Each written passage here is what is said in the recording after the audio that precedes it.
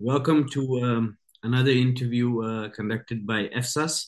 And this time we have with us Dr. Syed Alam Mahsud. Thank you for joining us, sir. Welcome, sir. Thank you very much. Thanks for inviting me. Dr. Mahsud is a surgeon. He's also a political activist. He is a founding member of the Pashtun Tahafuz Movement, PTM. Um, he's also a technical expert on the China-Pakistan Economic Corridor. And Dr. Masood is from the Masood tribe of South Waziristan in Pakistan. And before we start, as I told you earlier as well, sir, these interviews are conducted in a quite frank manner. So we will, of course, talk about the situation in your country, in Pakistan, about CPEC, about the Pashtun Tahafuz movement and the rights of minorities in the country, especially the Pashtun, but also the Baloch and others. But before we do that, it's always nice to know the person being interviewed. So, and I know that you also have a bit of some concerns regarding your own security and your family. So, it would be nice if you could tell us a little bit about yourself, your professional life, of course, as a surgeon, but also your political life, because as you also mentioned, you have been very close to Khan Abdul Wali Khan and other Pashtun leaders in the area. And recently, or a while ago, you also got connected with the Pashtun Tahafuz movement, the PTM. So, if you could shed some light on your personal journey, but also your political journey, how it has been, and how it came about that a surgeon also became such a prominent political activist. Thank you very much. First of all, I'm extremely thankful to you for inviting me and giving me the opportunity to talk to you. It's a great privilege for me. Politics and professionalism have always been in my life. I have two personalities in myself. I'm one in two, or two in one. Right from my student life, I was good in academic career. And when I was contesting presidential election for Khairmed Medical College Students Union. The poster had mentioned his character, potential career. So this was what was a plus point for me, that I was the only student activist or presidential candidate who had a very good academic career. So studies and politics always went together in my life. And when I became a doctor, and of course, my students' politics were from Pashtun Federation, and I was a Pashtun nationalist right from beginning. And when I became a doctor, then I thought that why not to have an ideological doctor's wing of nationalist doctors. So I launched a Malgari Doctor and Tanzim organization as well. Meanwhile, I was doing my post-graduation. So both the things were going together. All in my life, professionalism and politics both went together. And 2002, when I was the pioneer pediatric surgeon and in charge of pediatric surgery, and it was such a proud privilege to be the teacher of the same college from where I had graduated and pioneer pediatric surgeon of the promise, the seventh in the promise, the first in the promise and the seventh in the country as a fellow of pediatric surgery. But even then, this privilege couldn't stop me to resist the unlawful ordinance of General Musharraf. And I launched a movement among doctors against the institution-based private practice. And finally, we had to resign because the might prevailed and we quit the job. In 2002, I, along with other 100 plus professorial staff, resigned from the job. From there onward, my private practice and politics went very smoothly together. And I started civil society movements. And from civil society movement, went to Pashtunkhwa Ulasi Party. And I was the one who was in self-exile when I wrote Peshawar Declaration from Aman Tehrik of Peshawar. At that time, we were called Mombati Mafia.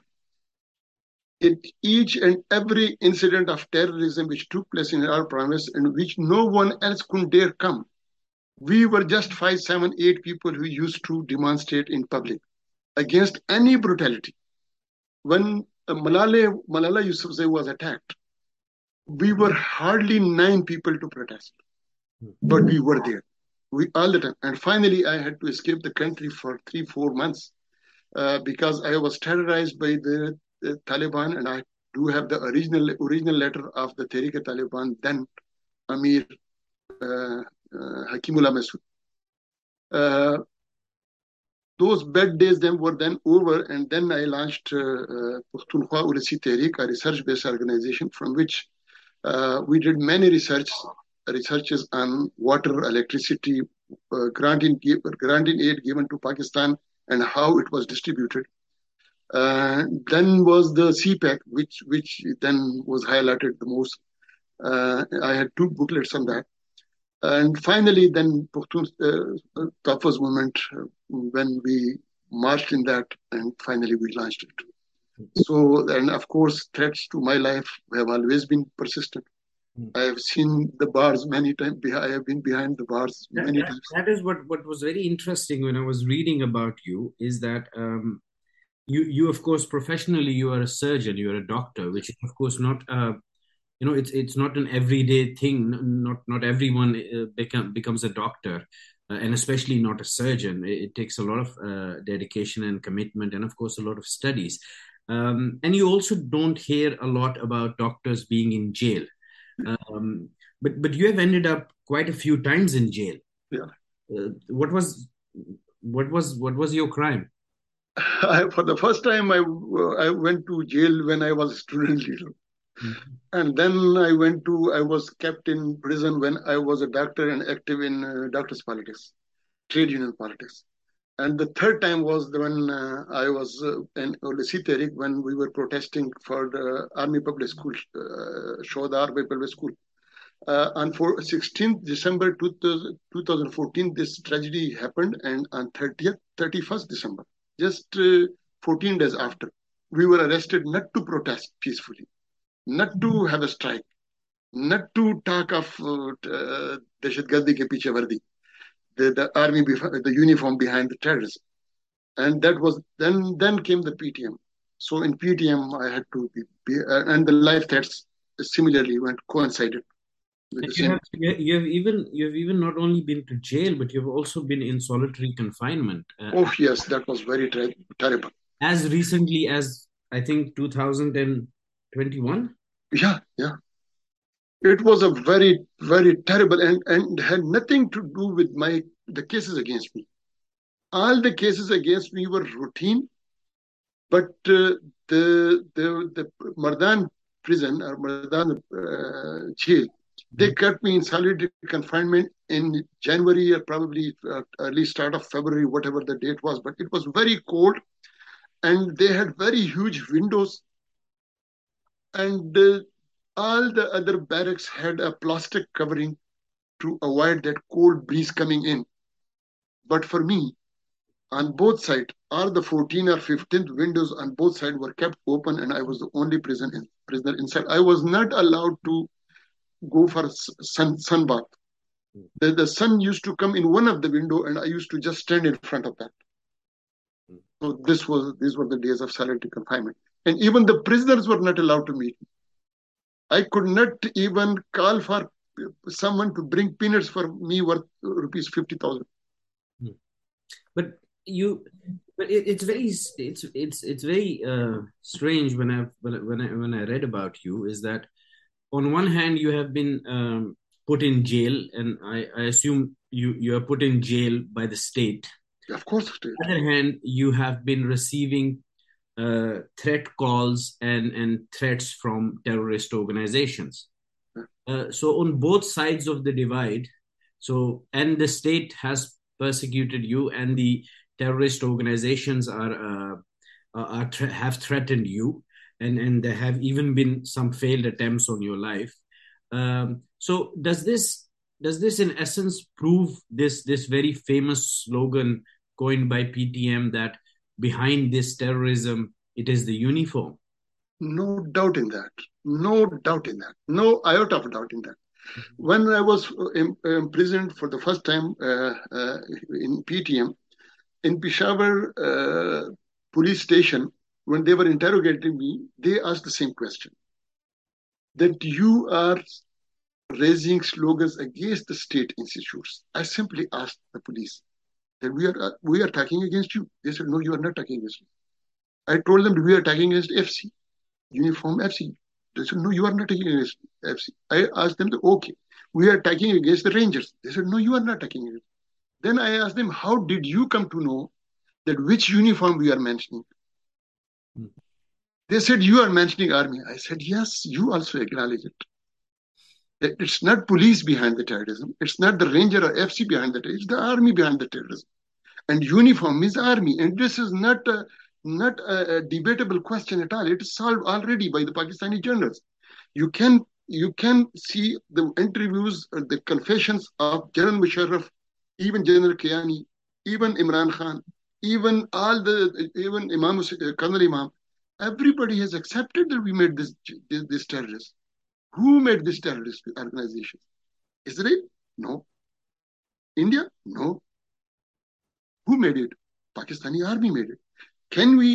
Have you ever blamed Jamaat Islami for this? No. None of the political party is responsible for it. It's only the army and the state. None of the civilian government is responsible for it. Even the MMA government, nobody has claimed that or blamed that MMA did it. Nobody has blamed that IJI did it or Muslim League Noon did it. It's the army who did it, and we have no doubt in that. Our slogan is perfect and absolutely truth like a daylight. And this is, of course, this has been said many times. This has been many people, many states, even the US, the EU have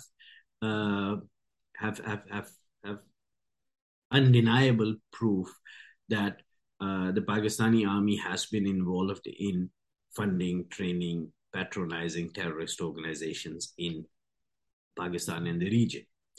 At the same time, and that's something it would be interesting to know from you, there have also been voices which say, well, that is a policy which was of yesteryears.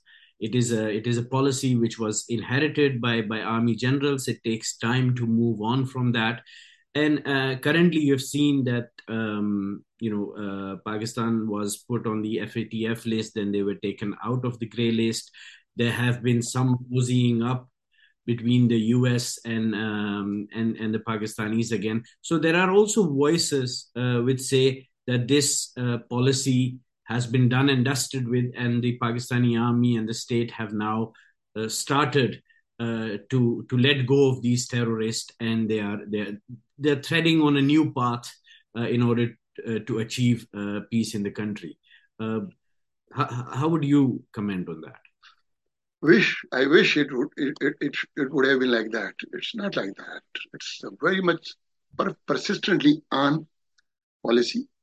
Of course, not made by politicians or political government. Well, the strategic depth policy was initially, this is the strategic depth policy. This was initially launched when Zulfikar Ali Bhutto was the prime minister, and he didn't know it. This was phase one.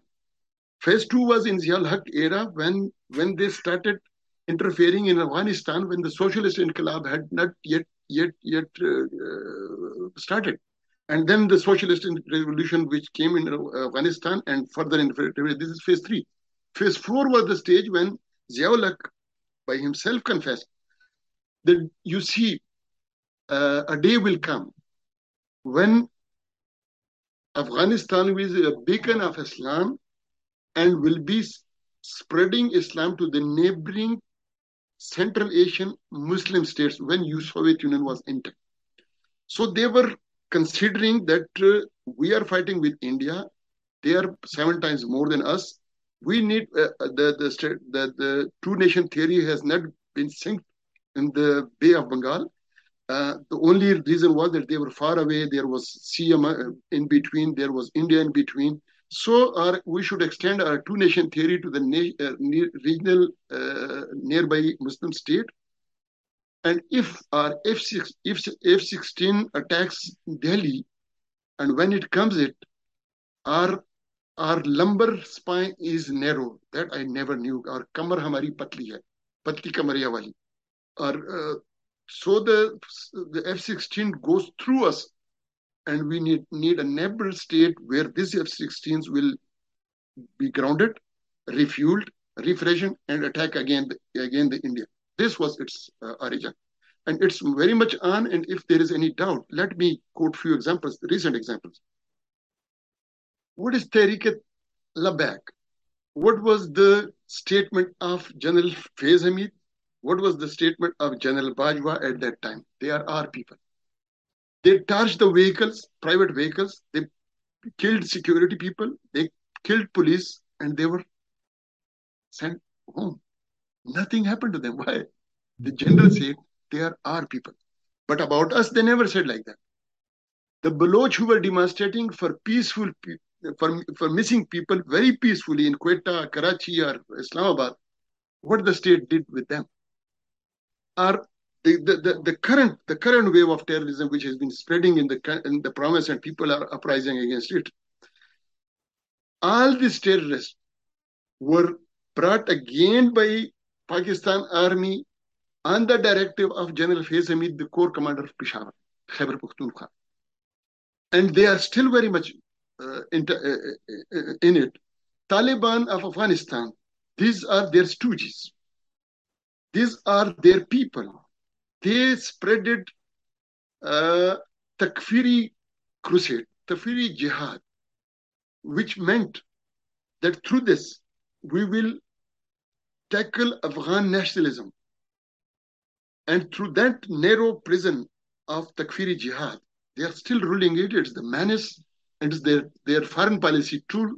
It's their way of spreading terrorism. And this is how they tackle their opponents within the country and outside the country. Do you agree that because you are very clear in it that the policy of patronizing terrorism is still very much there by the army. Why do you think that the the attention to terrorism, and especially this facet of it, has declined a bit in the world, in the West? Why do you think that is the case? Well, in the West, agree. In the West, agree because West is not that sincere to eliminate terrorism from Kashmir or from Pashtunkhwa, from Balochistan or from Afghanistan. They are not interested in that. It's not their headache. They want to eliminate it in the West. Yeah. Mm-hmm. They have achieved their goal. As of now.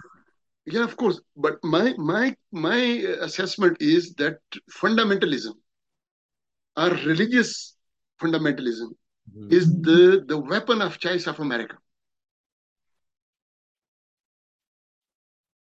It's not bad for them. It serves the purposes which probably many other democracy may not serve. So monarchs, dictators, religious ruler, it suits them a lot. But this might, of course, change whenever something, God forbid, worse happens again in the West, a terrorist attack. Of course. But that will be a symptomatic response. Mm-hmm. They will never eradicate it. For example, if I am having a pain or fever, you give me paracetamol or ibuprofen. It is a symptomatic treatment. If you are not treating my disease, you are not helping me that. You are just relieving my symptoms. So if something happens like that, they will retaliate. But that retaliation will again be very transient. It will not eradicate the actual menace. So it was just, I think today it was announced that Lieutenant General Asim Munir will be the new chief of army. And you what you have been saying is that nothing of the policy will change. I wish you read my tweet just half an hour ago. Mm-hmm. First of all, for us, whosoever is the army chief or the prime minister, for us, nothing will change. For us? Imran Khan, pardon? For us, you mean people of Pakistan, or? For Pashtun and Baloch. And what about the other people in Pakistan? Well, the other people have different issues. The issues of us, For example, terrorism, usurping resources, missing people, killing the nationalist voices. This is not in Punjab. This is not, it is in Kashmir to some extent. It was in Sindh to some extent. It is applicable to MQM to some certain extent, but not that grossly as it is applicable to Pashtun and Baloch. So for us, or for all of us, say for all the conscious speaking people of Pakistan, nothing will change. Because this is not the difference. That was never the bone of contention between any one of them. This is not a bone of contention between Imran Khan and Shahbaz Sharif. This is not a point of discussion between Bajwa and Hassan Munir. They are unanimous that yes, keep on interfering in Afghanistan. Terrorist groups are in the domain of army. Don't interfere in that. Use resources, whatever they are doing well. Missing person, why Akhtar Mengal desisted from Imran Khan when he could not answer any other promises done with Akhtar Mengal because he couldn't do that. So for us, no difference. But it's good that anyway, their inner hood is getting revealed. Mm-hmm. And what about now that you have a new army chief announced and he is going to take over soon? There have been these voices, and I'm not sure whether it's true or not, but there is, because of this wave of the PTI and Imran Khan's popularity, there are some differences, divides within the army. How would you see that? Very, very pertinent question. Very, very, very important question. I have done few logs about it.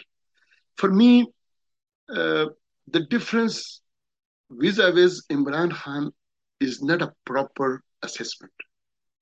It is the difference within the army which reflected to us in the form of Imran Khan and PTM. Not vis-a-vis, not the other way around.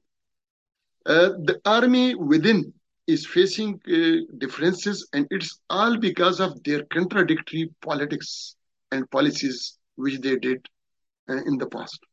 For example, on one hand, they say that we are closer to China, our friendship is taller than mountains, deeper than sea, sweeter than honey. But all the time they do what America do. This is what a contradiction. What beautifully this contradictory policy they have dragged along for decades. The second is that we are the country who was made for Islam. Saudi is our best friend because of that narrative. But always they sold Islam out. They sold Islam for the sake of dollars. So these mentalities within the army are contradicting, and because for so many years they interfered in politics, so politics is interfering in them. It's a natural phenomenon. So this is a different point of view within the army, and for the first time, in the shape of Imran and in the form of Imran, this came to us as well, to me and you as well. For example, when Yahya Khan became the army chief, even at that time there were differences within the army. In regard to the rule of the army, there was a question of 5 generals. Even General Pirzada was considered to be his prime minister, unannounced prime minister. So differences were there. But then at the time of extension of Bajwa, this get more revealed. And now it get further delineated. It's commonly said that it's not only General Faiz Hamid. There are 4 generals behind Imran Khan in the first 6 or 7 generals. So this is the difference of opinion within the army, not for me and you, for the sake of me and you, not for the sake of democracy. It is for the sake of their own vested interest, their own whatever they are thinking, and it's type of thing like that, probably not ideological at all. And you just talked about China. This something I wanted to discuss with you. You, of course, you have been the Khyber Pakhtunkhwa's government's technical expert on the China-Pakistan economic corridor. Before we come on the CPEC, do you think, you just talked a few minutes ago about the fact that, yes, you have some persecution of people in Sindh. You also have it in Pakistan administered Jammu and Kashmir, but you have it much more in the Pashtun belt and in Balochistan. How much of this has to do with the CPEC? Well, unluckily, the resistance among these areas, among the Kashmir, Gilgit-Baltistan, Pashtuns, and Baloch, was not that much against CPEC. Mm-hmm. It should have been much more, because the CPEC, it belonged to them. It was for them. It was snatched. But there was no resistance. Finally, when it got snatched and the eastern route became the actual route, it went through Lahore, 800 kilometers long from one side. So 1,600 kilometers longer pathway from both sides. And there was an incident in Quetta when the lawyers were killed in a suicide attack, if you recall that tragedy. Mm. General Rahil said that this was a revenge of CPEC. Even at that time, I said, why a revenge of CPEC? And he said that India is behind it. I said, why India is behind it? When there is no CPEC on Quetta, going through Quetta, why India will attack Quetta? If India wants to sabotage CPEC, Lahore is quite nearer to India. Why they will not attack Lahore?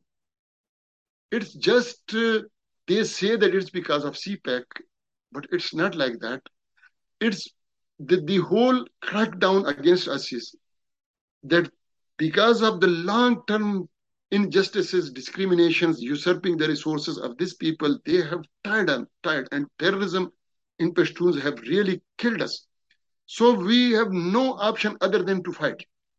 And they want to crush us. And this is the second. Same is about Kashmiri, same is about Baloch. As being a technical expert on CPEC, can you explain for us how you view the CPEC? How what is the deal about? Is it like some say a game changer, or some say it's a death trap? Others say that it's maybe a game changer for some people, but the others, their resources will be snatched. How do you view CPEC? What do you think about it? Well, CPEC was a very gigantic program, and the Chinese had built that route, that map, which was passing from China through Khunjarat, through Gilgit, through Khyber Pakhtunkhwa to Balochistan. This was the natural pathway, the natural route, which was shorter, which was all-season friendly, free of fog, free of flood, which was going through the mineral-rich areas and, of course, the most backward areas. And it was supposed to be a cluster corridor because the China was imagining that other corridors from South Asian Central states will come, Central Asian states will come, and they will join it. So it will be a huge sum of activity. And above all, China thought that we are facing religious and nationalist uprising. In Tibet, it's because of the nationalist, and in Xinjiang, it's because of religion. Pakistan is having the same. In Pashtuns, it's based on religion, and Baloch, it's national. So hopefully I'm helping Pakistan. But when it came to Pakistan, they said, no, not this way. Go through us. Pakistan is Punjab, practically speaking. They come through us. So China had to do it. If it would have come through its natural route, it was fortune changing.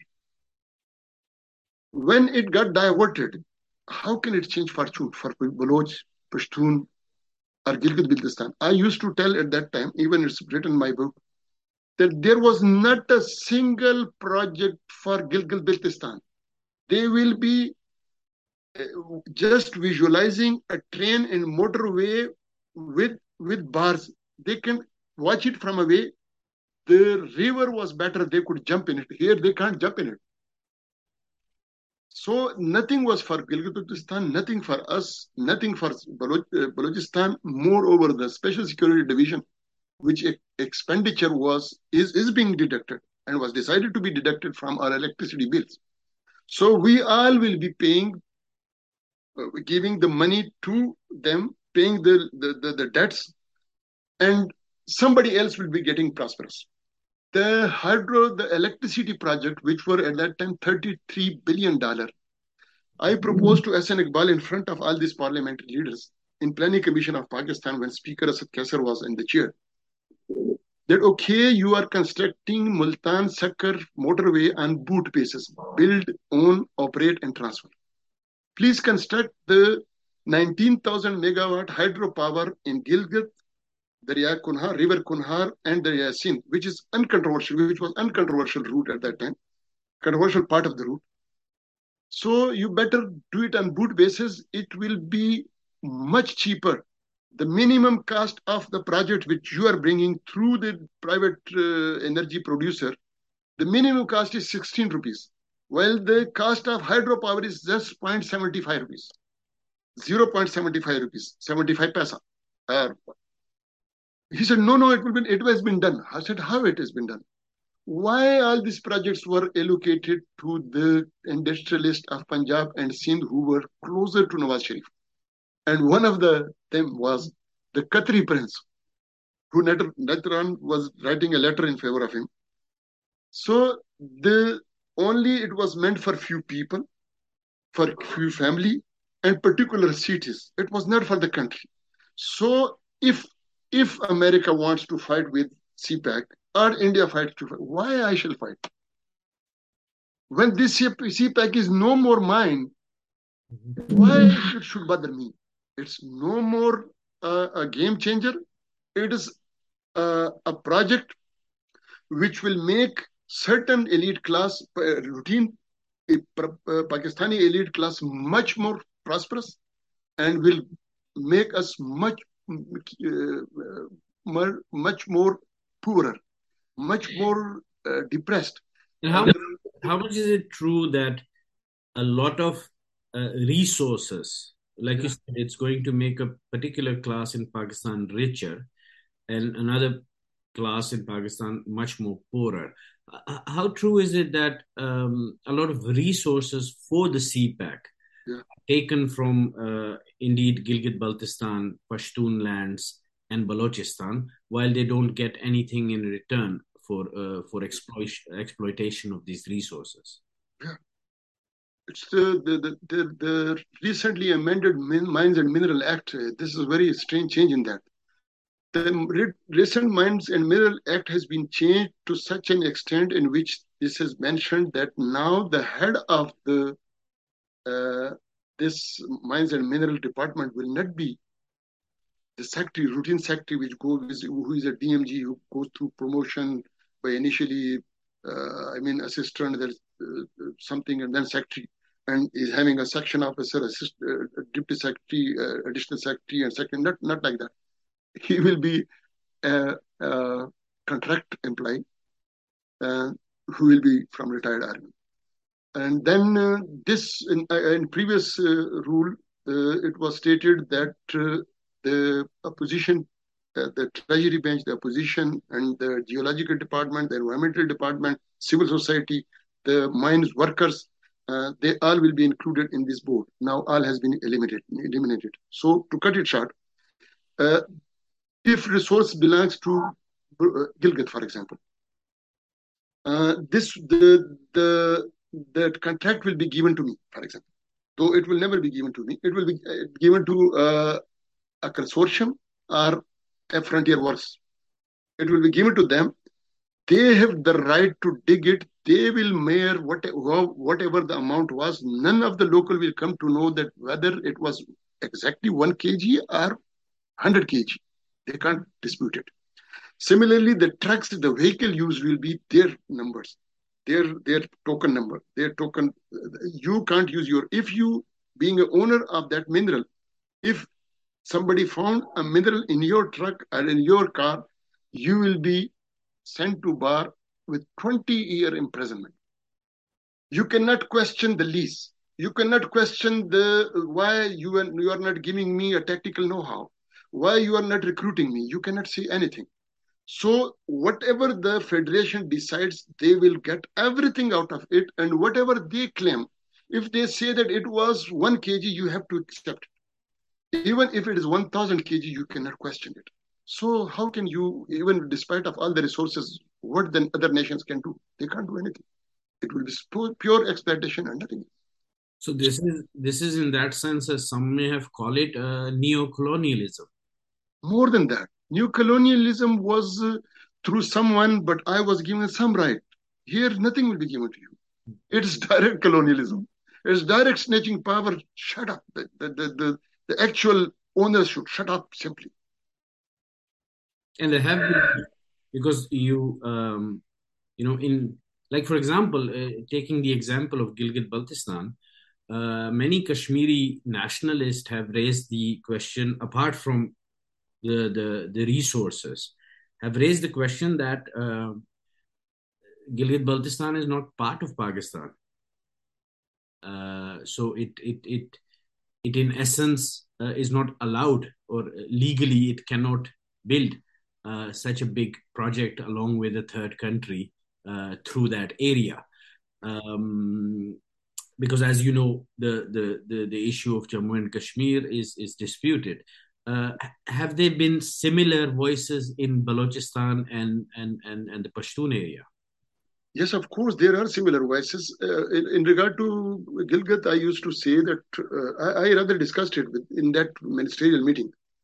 I told them that there is 50,000 hydropower potential in Gilgit. Yeah, 52,000 megawatt. Yeah, why don't you do that? They said there is no system of electricity carrying system. I said, why not? If Gilgit gives you that much potential, based on that enemy, you can connect it with the central system. They said, no, it will cost us a lot. So no need to give them water power. There are certain people in Pashtunkhwa and Balochistan, but the issue in Pashtunkhwa and Balochistan is going much ahead than that. Probably Balochistan has totally lost the hope that Pakistan will ever give justice to us. So they are thinking of absolute separation. They are no more thinking that you should give me this right. They are thinking about emancipation. They are not thinking about privileges and rights anymore in the state. They are thinking, they are thinking about secession. Of course. And the same is the stage coming for Pashtuns. I used to say, and I'm saying it, that, for example, when the nationalists of Pakistan, Pashtuns, didn't do much or represent the people, a vacuum was created and PTM came in. For example, if we do not act amicably, vacuum will come and another organization will come which will be far radical than us. Because the PTM's demands are, as I also have talked to other PTM members, they are well within the constitution of Pakistan. They are asking for their rights. They are asking for know-how about the enforced disappearances. They want an equal and equitable share in the exploitation of resources. And of course, there's this big issue about the Durand line, which is on both sides. But leaving that aside, the Pashtun Tahafuz movement has been very much within the constitution of Pakistan. But as you say, and some have expressed that if the state fails to fulfill the demands of the PTM, there might come a time when there will be a much more radical, as you call it, an organization which will actually go the path the Baloch have or the Kashmiris have to ask for secession. Yes, of course, it's natural. Well, the struggle of nations is it's always spiral. Mm-hmm. It doesn't go like this. It's in turns, in spirals. For a nationalist movement, much radical nationalist movement, and far radical nationalist movement. and absolute secessionists. But Dr. Masood, if that happens, what exact difference will it make? Because it happened in Balochistan and the army went on a killing spree. And it will happen in the Pashtun lands, and the army will go on a killing spree. So will it really make a difference? When let's judge when the day comes. Mm-hmm. Well, let's we will discuss when we cross the bridge.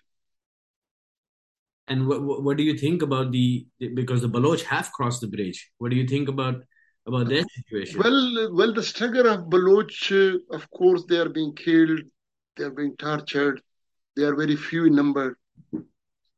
The human resource counts, for example, 40 lakhs civilians versus 5 lakh or 10 lakh army, no match. Mm-hmm. But we also know that number of killings drags people away from you. You cannot win over the people through the barrel of gun. You can. There is certain time when you can win them over.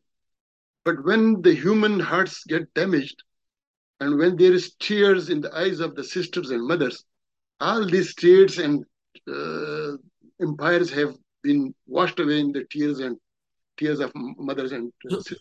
So is this divide irrevocable, or do you believe that there is still time with the policymakers or the state or the army to bridge these gaps? For Baloch, I think it's over. Mm-hmm. For us, time is still there. Probably for Kashmir and Gilgit and Sindhi, also time is still there. But for us, whenever Pashtun decides, when they reach to the conclusion, then fighting Pashtuns out, and if it is at a time when Gilgit and Kashmiri also have the same type of feelings, and they are nearer this feelings, I think the mountainous people with too many human resource, then it will be difficult. But what would it end up in? It would end up in breaking up Pakistan, which is probably not in the interest of the Western sponsors of Pakistan or China, who are keeping it together. Well, this is another question. I think I foresee long-term uncertainty in the region.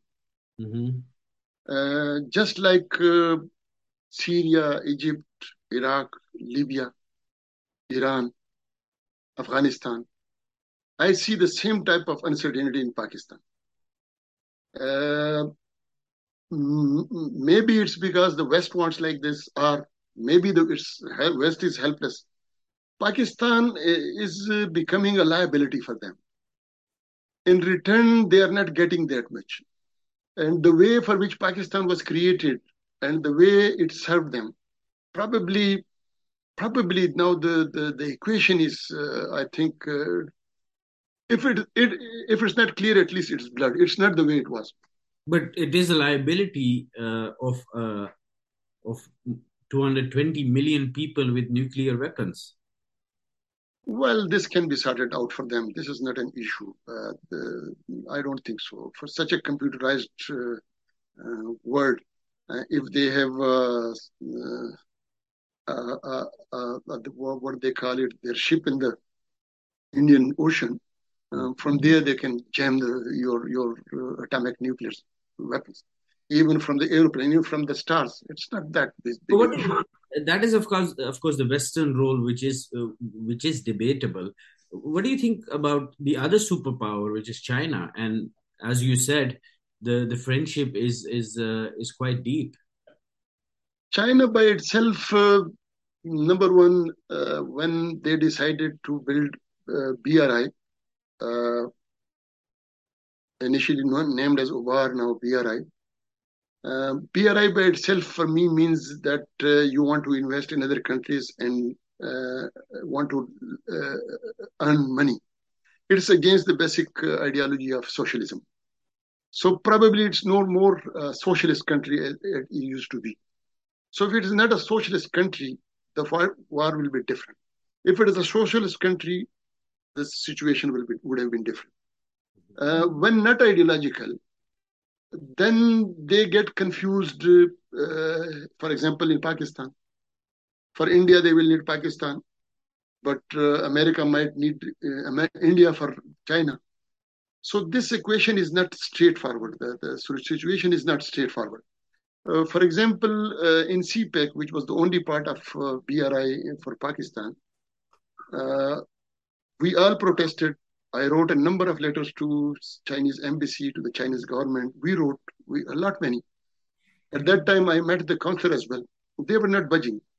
If the China is supporting the CPEC on Lahore route, why to consider that China will be sympathetic to me, to Pashtun? I mean, me means Pashtun. Similar is about Balochistan. When China wants to capture Gwadar, and in Gwadar plan, I have mentioned in that booklet, the total population mentioned was minimum was 1 crore of Gwadar. And of course, port city, we have seen Karachi and many other port cities, it can increase many times. What will be the situation of the Baloch, who are just 40 lakhs? So if you want to snatch their port and convert them into minority, you are no more a progressive country, and you are also a usurper, you are also an imperialist. That's why the Baloch are not going in favor of China. So a very complex situation, probably a warlike situation, will come if this strength of powers goes on between the two mighty powers of the world. And how do you see the future of the CPEC then? Well, future is in doldrums. If China is able to construct it, no doubt it will be number one power. But construction is very difficult and destruction is very easy. Probably the other force will destroy it earlier than it gets constructed. The current wave of uncertainties in various countries seems to be one reason as well. That on all the ways where BRI is being constructed or planned or imagined, there is fire everywhere. So in fire, you cannot construct buildings. But isn't that the Chinese modus operandi to actually do this in vulnerable countries where it is political volatile, because the deals they struck are in essence more beneficial to China than they are to the host countries. Yeah, it is. But at least when, for example, if CPEC would have been gone through the actual natural route, it would have been changed the fortune of the Gilgit, including Kashmir, including Pashtuns and Balochistan. That would have helped them out. But when it went the other way, of course, it's then destruction. Why to have a sympathy? So, very complex situation, not straight, tortuous from every possible aspects. For example, can you imagine that if America really and actually and practically pressurizes Pakistani General GHQ, will the GHQ stand by Chinese and Americans? I think they will stand by Americans, not Chinese. So the party on which they are betting everything, the Chinese are betting everything, they are not reliable. When they are supporting elite class of Pakistan, Punjab, of course, they cannot lose the sympathy of actual, genuine Kashmiri, Gilgit-Baltistani, Pashtuns or Baloch. So this is another way. Same is about Afghanistan. If China is sympathetic to Afghanistan, the situation will be different. If it is imperialist to Afghanistan, the situation will be different. So it's a fluid situation from all possible point of view. I'm coming to the end of this interview, but I still have a few questions, and that's mostly about the current situation in Pakistan. As you know, we were just a few days ago, I was discussing with someone, is that the one prime minister, Zulfikar Ali Bhutto, was hanged. Benazir Bhutto was killed. Another general who was also the president was put in exile in Dubai, Musharraf. One prime minister is in exile in the UK while his brother is the current prime minister. And then another one was just shot in his foot a few days ago. What do you make up of this volatile history of civilian governments and civilian leaders in Pakistan? Even those who were not killed, they were of no use. Mm-hmm. Anybody who dissented a little bit, he was either killed or attempted or exiled. This is a very checkered history. And we all know that actually it's the GHQ who is calling the knots. By GHQ, of course, General of course. Of the Army. But we also see and we discuss that there is differences in the GHQ as well. And this is what really happens. For how long you will be controlling this country like this? You cannot run it anymore. And what's your financial situation now? And what are you doing?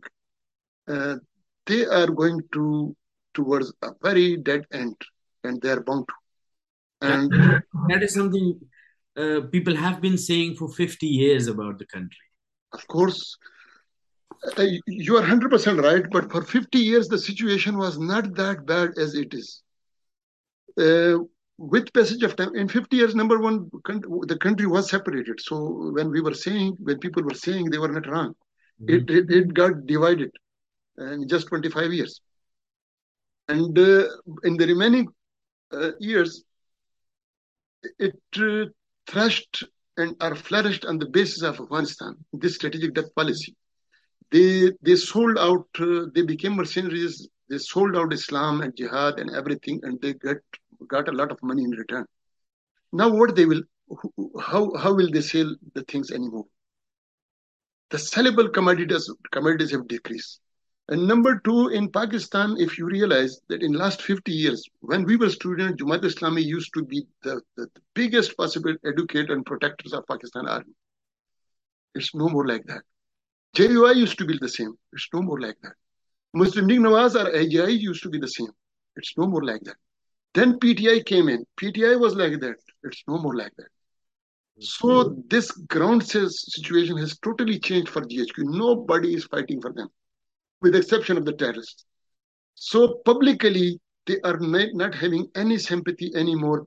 This never happened in the last 75 years. Similarly, in the world scale, 50 years ago or 40 years ago, Pakistan was never as isolated as it is today. Number three, Pakistan was never in such a financial crunch as it is today. And number four, GHQ, we could never imagine that there will be differences among the generals within the GHQ. And now it's everybody knows it. So the situation is totally different now. And do you see, for example, if we take this to more of a geopolitical look at the geopolitical situation, you of course talked about terrorism in the Baloch and in the Pashtun areas. You talked about the army being behind these terrorists. As you know, there has been, for a long time, there has been this policy of also using terrorism in Kashmir. Now, and for some time that has been less or more. Recent years, it has been a bit less because of some pressures of the international community on Pakistan, the FATF, and other measures. Now that those measures are relaxed or lesser to an extent, would you see that policy being revived? No. How will they revive their policy? They will never. Just listen yesterday's speech of General Bajwa. Mm-hmm. Even he is not accepting now that in Bengal, the army was defeated. No, I mean by do you see, for example, terrorism uh, growing in the coming time, and also growing not only in the Baloch and Pashtun areas, but also again in the region of Kashmir? Terrorism growing? Yes. Yeah, they are trying their level best. Okay. They are trying their level best, and there might be some international agenda as well. But the local uprising of the people is making it difficult for them. There might be another way out as well. They might increase their price through the local uprising. Oh, it's so difficult. Give me furthermore and furthermore. This is what they've usually done. But even then, it will be difficult for them. We should encourage the peace lovers as much as we can. We should give more intensity in them, organize them more, collaborate them with them, and hopefully they will be defeated. But what will happen to these to the Jaish-e-Mohammed, to the Lashkar-e-Toibas, to the Tehreek-e-Taliban Pakistan, to the Sipahi-Sahaba, to all these people? What will happen? Where you can't even let's for the sake of argument say that they will be defeated. But what means defeated? You can't throw them in the sea. What will happen? Where will they go? Well, let's then learn from the history. When of course, this organization which you mentioned and many more, they are the assets of Pakistan Army, and when we all are united against them, there will be either they and army together will fight with us, or they will fight among themselves. When this terrorism is such a tool which is self-defeatist by itself, you cannot win the people through terrorism. You can terrorize them, of course, and they did it with us, but you cannot win them over. So this is a self-defeatist phenomena. What happened in the history when a self-defeatist policy was made by a state or emperor? What happened? Then that policy engulfed the state itself. So it's going to be against them, not against us. And you don't believe that anything will change with the new army chief? No, of course, not at all, not at all. How do you? There's many people are now discussing about this new Lieutenant General Asim Munir. What are your thoughts? As soon as a new army chief comes, there are some people who will say, well, he's more radical. Some will say, well, he's a moderate.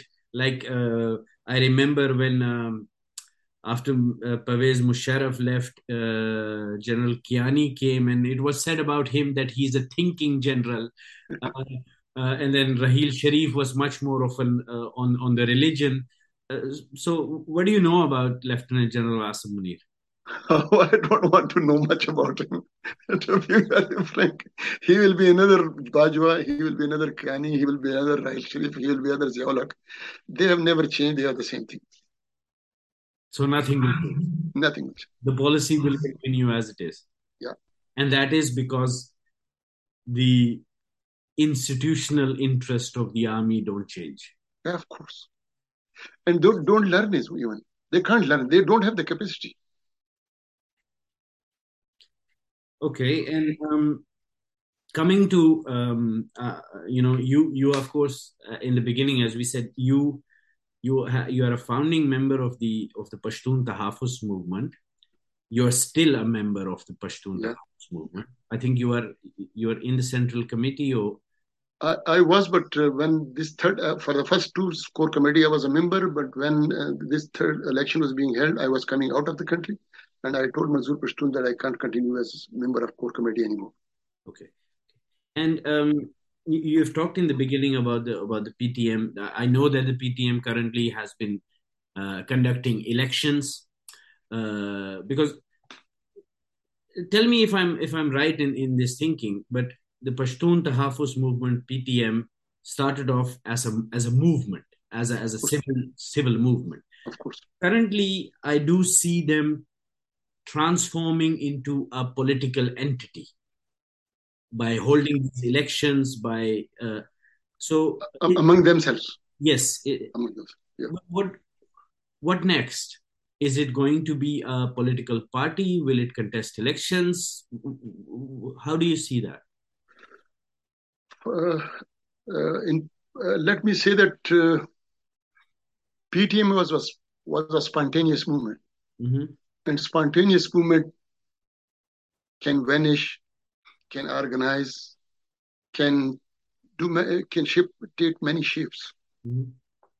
But for me, what Lenin said was that spontaneous movements should be immediately organized. They should be, instead of asking for incentives, perks, and privileges or concessions, they must go for emancipation. The ideas, he said, at that time I couldn't understand.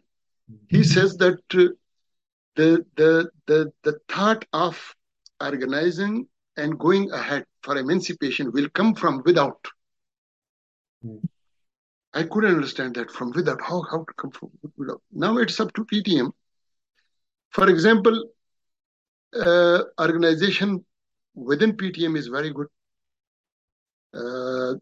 because when you don't know in which district who are our core members, who are our sympathizers, who is supposed to be the elder, who is supposed to be the most responsible person, you will not be able to organize anything. But meanwhile, it will depend on the oppression of the state as well, and I'm sure it will continue. The oppression of the state gives you further energy, further chances to spread further.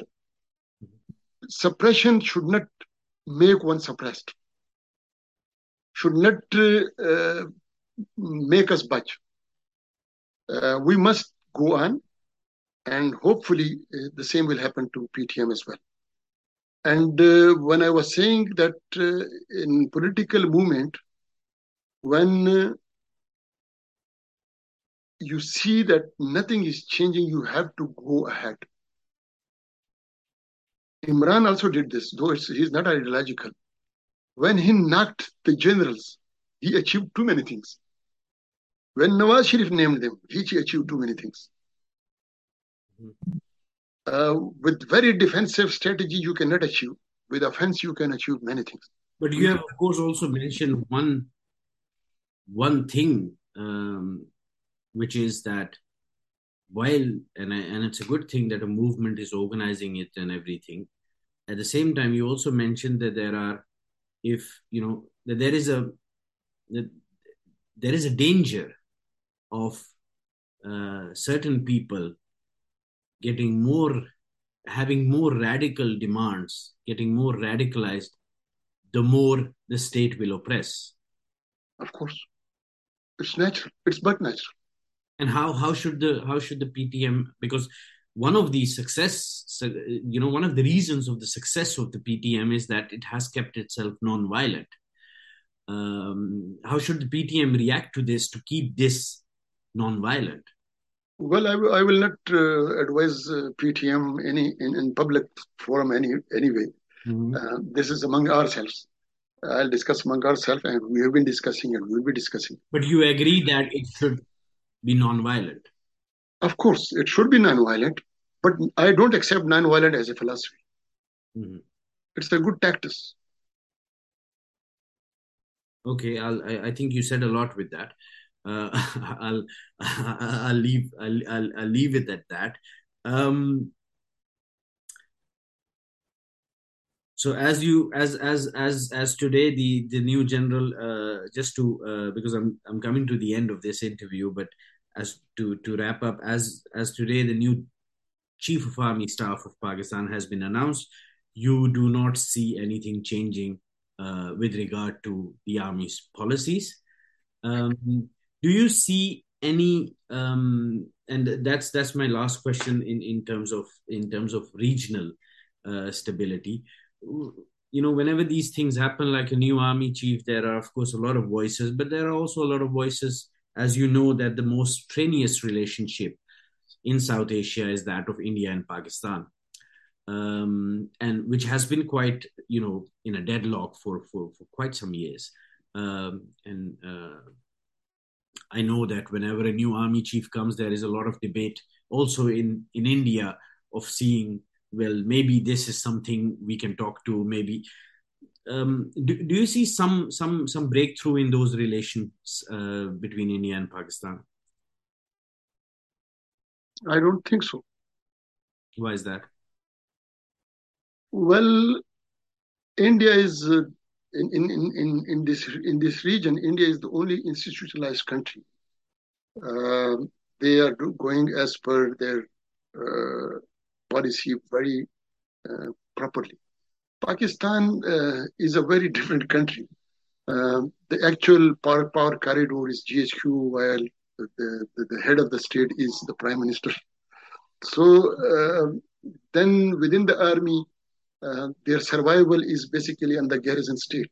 If there is a concept of the garrison state, army will be there, GHQ will be there. If there is peace, how can GHQ rule us? How can so the very existence of the army is on the plea that Pakistan is in danger, India is attacking us. We have so many enemies. They are snatching atomic power from us. Countries within the danger, Baloch and Pashtun and Kashmiri and Gilgiti are going to destroy this country. If we are not here, you will not be there. So this concept is not going to be vanished. So so just to sum that up, is that apart from the institutional interest of the Pakistan army to have this animosity with India and keep it alive, it is also the incompatibility of both the countries that a breakthrough cannot be expected. Yeah. So what can be expected in if a breakthrough or some kind of peace talk or some kind of peace dialogue cannot be expected? What can we then expect? More terrorism? A war? Well, another Mumbai, another Kashmir, or a Kargil. What can we then expect if peace? They are not in that position as well. Mumbai, another Kashmir, another Kargil is also not possible for them. But this is also not possible that they will go for dialogue or for normalization of the issue or trade instead of bullets. They will never opt for them. One thing I simply want to add, whatever you said, that institutional is not institutional interest only, their personal interest as well. Okay. For example, there is a research article recently by Ahmed Noorani. $12.7 billion wealth of the family of Bajwa increased in 6 years, which comes out to be, I have calculated, 58 lakh rupees per day without any Saturday or Sunday break. So is it institutional interest? What about Kiani? Yeah. Let me disclose it through your program. Here in UK, I was shown under construction building in Birmingham, which is a residential and commercial complex. The person told me that there is a great talk about it, that this belongs to Bajwa. I asked him that there is a talk about his shifting over to Brussels. He said, no, this is gimmick. Actually, he's shifting here. So you can imagine anything from them if they can buy so many things abroad. If Papa John Pizza is safe, why not Big Bajwa? And what's their interest? It's not institutional interest. It's their class interest. It's the personal interest as well. This is class. This is a new class. Class interests are there. Army or GHQ is just a name. It's a new ruling elite class.